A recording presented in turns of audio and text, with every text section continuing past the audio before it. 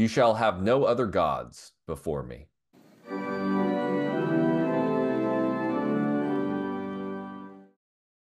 Welcome to episode 56 of Anglican Catechesis, where we're learning to follow Jesus on the Anglican way. Today we'll be covering questions 268 through 273 in To Be a Christian and Anglican Catechism, the official catechism of the Anglican Church in North America. I'm Father Kurt Hein, rector of Light of Christ Anglican Church in Georgetown, Texas, joined today by my co-catechist, Father Isaac Rayberg, rector of All Saints Anglican Church in San Antonio, Texas. But before we begin, let's start with a prayer. This is prayer number 72 from the Occasional Prayers in the Prayer Book for Knowing and Loving God. O God, the light of the minds that know you, the life of the souls that love you, and the strength of the wills that serve you, help us so to know you that we may truly love you, and so to love you that we may fully serve you, whom to serve is perfect freedom through Jesus Christ our Lord. Amen. Amen. What is the first commandment? The first commandment is, I am the Lord your God. You shall have no other gods before me. Well, what does it mean? Number 269. What does it mean that the Lord is your God? It means that I have faith that the God of the Bible is the only true God, and that I entrust myself to him wholly. WHOLLY, right? Entirely. Yeah, so this is what it means. It means that there's only one true God, meaning there's only one true creator of all things who sustains all things by his word. Um, and the corollary of that is because he's the one who created all things and sustains me by his word, that I trust him alone. And then that's what having faith in him is trusting him, right? Absolutely. Yes, the thing we trust in, that is our God, right? The thing that we trust in most, that is what is functioning as a God. And we'll get more into that when we talk about the next commandment, idols. But this is a call to faith in the one true God, the one who actually made all things.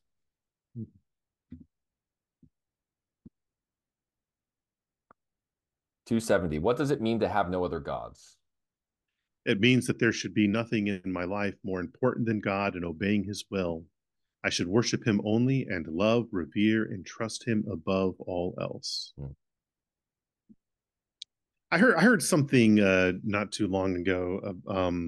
A pop star who I guess was flirting with some problematic things sexually, and though she was supposedly from a Christian family, and her parents supported her, and she tells the interviewer, "Well, you know, my parents love me more than they love God," and you can see the problem there, right? Yes, What's the most important thing to you? And yeah, God needs to even more important than our wives or husbands or children or anything. right. And this is the audacious claim that Jesus makes, right? Unless you're willing to leave father and mother, houses or lands, everything and follow me, you cannot be my disciple, he says. And so that only makes sense if Jesus is God incarnate. Yeah, Because the only one that has that sort of absolute claim over us is the one who created us and that's right. sustains us. Anyone less than that does not have that sort of claim. And all of those other things are gifts from him, Mm, and they need to be treated as such. You know, they are the things that he's given us, and so to misuse the gifts, including those people in our lives that we should love, to misuse them to the point where they're more important than God, is to have a disordered love. We right. should love them, but that love needs to be an ordered love, not a disordered love. Right, right. If we do not love God most, we actually can't really see creation as his gift to us. That's right. And there is a sacramental quality that opens up in all of life when we have this understanding of God, because God made all things. And so all things that are express who he is in some way. And there's a great joy that's available to us if we understand all of these things as God's gifts, because we get to understand the God who made us, who is calling us into relationship with him. And that's Yeah. a wonderful way to experience life, that it's not just the beauty of the Grand Canyon, but that's a picture that it's a painting that God painted. Um, or your child is the beauty of a child that you love so much is a gift from God to you, and you also a gift of God to yourself and to your child. So there's a beautiful way of seeing life um, that opens up to you through following this commandment. And definitely we should love more God more than our annoying dog in the background of this recording. Hey man, that's a problem with us it's Americans, man. We love our dogs, don't we? I'm not against dogs, but I don't know if they should be in baby carriages. I'm not sure. It's a little much. Well, 271, why are you tempted to worship other things instead of God? I am tempted because my sinful heart seeks my own desires above all else and pursues those things which falsely promise to fulfill them. Yeah. Yeah, Yeah, disordered desires, disordered loves. There's a right way to love um, the gifts that God has given us, and there's a wrong way, and the wrong way leads to worshiping them. right. When we look to the created things for the things that only God can give us, Yeah, we're making them an idol. And so we're starting to already see how the first commandment and the second commandment are very, very close. And that's why in the Catholic numbering, Roman Catholic numbering, the Lutheran numbering of the commandments, they actually number one for them is both what we would call the first and second commandment right. because they're so closely related.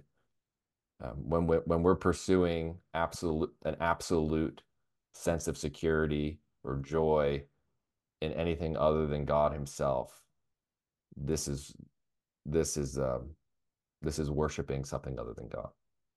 Whether it's money, for example.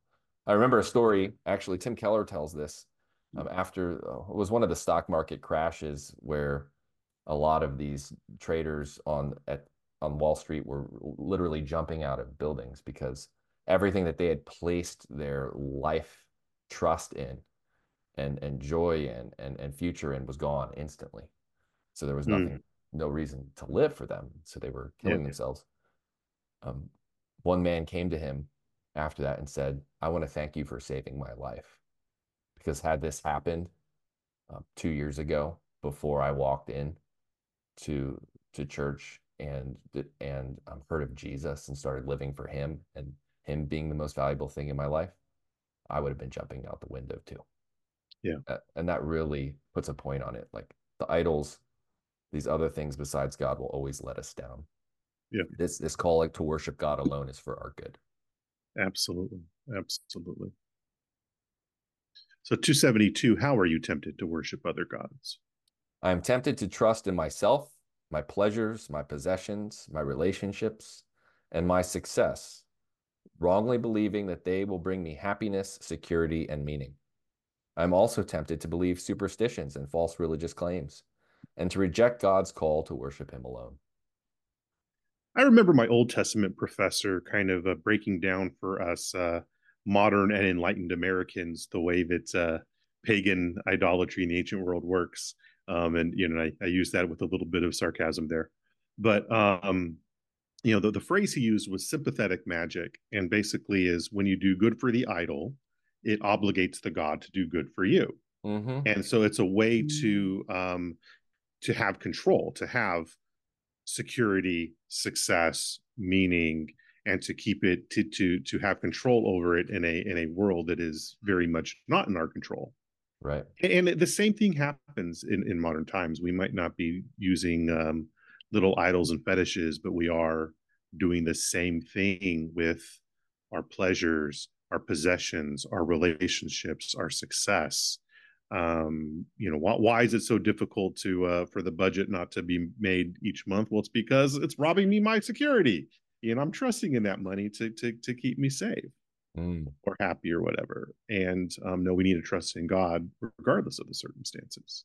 Right. Or the man or woman that sacrifices her family or the life of her unborn child for the sake of career, Yeah, or the father that's always away from the family because of the sake of career. He's making sacrifices because he believes that in making those sacrifices to that God, that the quid pro quo, that God will give him what he's looking for, right? yeah, His recognition, his honor, and all those things God put in us. But it's it's God. We're meant to seek those things from God, the honor that comes from Him, the security that comes from Him. And yeah, so also superstitions, false religious claims, man, a lot of yeah. those You going know, around. in this part of the country, it's still not uncommon for people to bury a statue of Saint Joseph upside down in their yard when they want to sell a house. You know, there's these old superstitions. Again, that's not trusting in God, right? I mean, you might say, "Oh, hey, well, this is a saint of the church. How is that?" No, that's still not trusting in God. That's treating God as in a superstitious way, or His saints in a superstitious way, and that's not the way things are supposed to go. Or horoscopes or tarot cards. Oh, and then all of this baloney about um, attraction, right?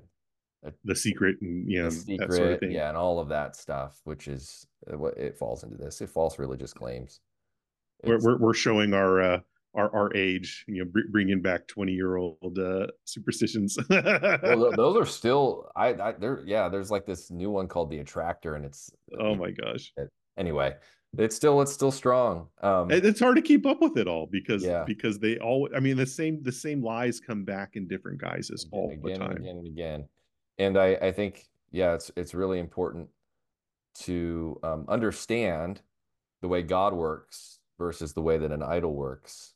Yeah. With the idol, as you said, with that sort of sympathetic magic, it's always quid pro quo. The Hmm. God, you give the God something that it needs, so it gives something you need. Right? So it's transactional. But our Yeah. relationship with God is not, the true God is not like that. It can't be, right? Because Yeah. the true God needs nothing, and he created us solely because of his love. And so when we enter into relationship with him, it can't be transactional because there's nothing we can give him. Yeah. And What does he so say in the Psalms? You think I need bulls and goats? I have the yeah, cattle on 1,000 I hills. don't need it. I don't need anything from you, he says, right? Yeah, What he wants is relationship, that's right. right? And relationship is based upon gift And and here's the freedom secret. of a gift. He Yeah. doesn't even need relationship from us because No, within the Trinity, he's already got relationship. he wants it because of Because he love, because loves it's good us. for us. Right. It's I mean, all for our that's good. the tremendous thing. Yeah, thanks for bringing Yeah. that up. Yeah, so Yeah. good. Yeah. God is not a needy girlfriend, a needy ex-girlfriend, not at all. God, all of this is just because of how much he loves us. It's all grace. I think Right. we said that at the end of last episode. It's all grace. And that is that still we end the first commandment the same way. It's all grace. It's all grace. And yeah, that's how we're going to end it with 273. Can you worship and serve God perfectly? No, only our Lord Jesus Christ worshiped and served God perfectly.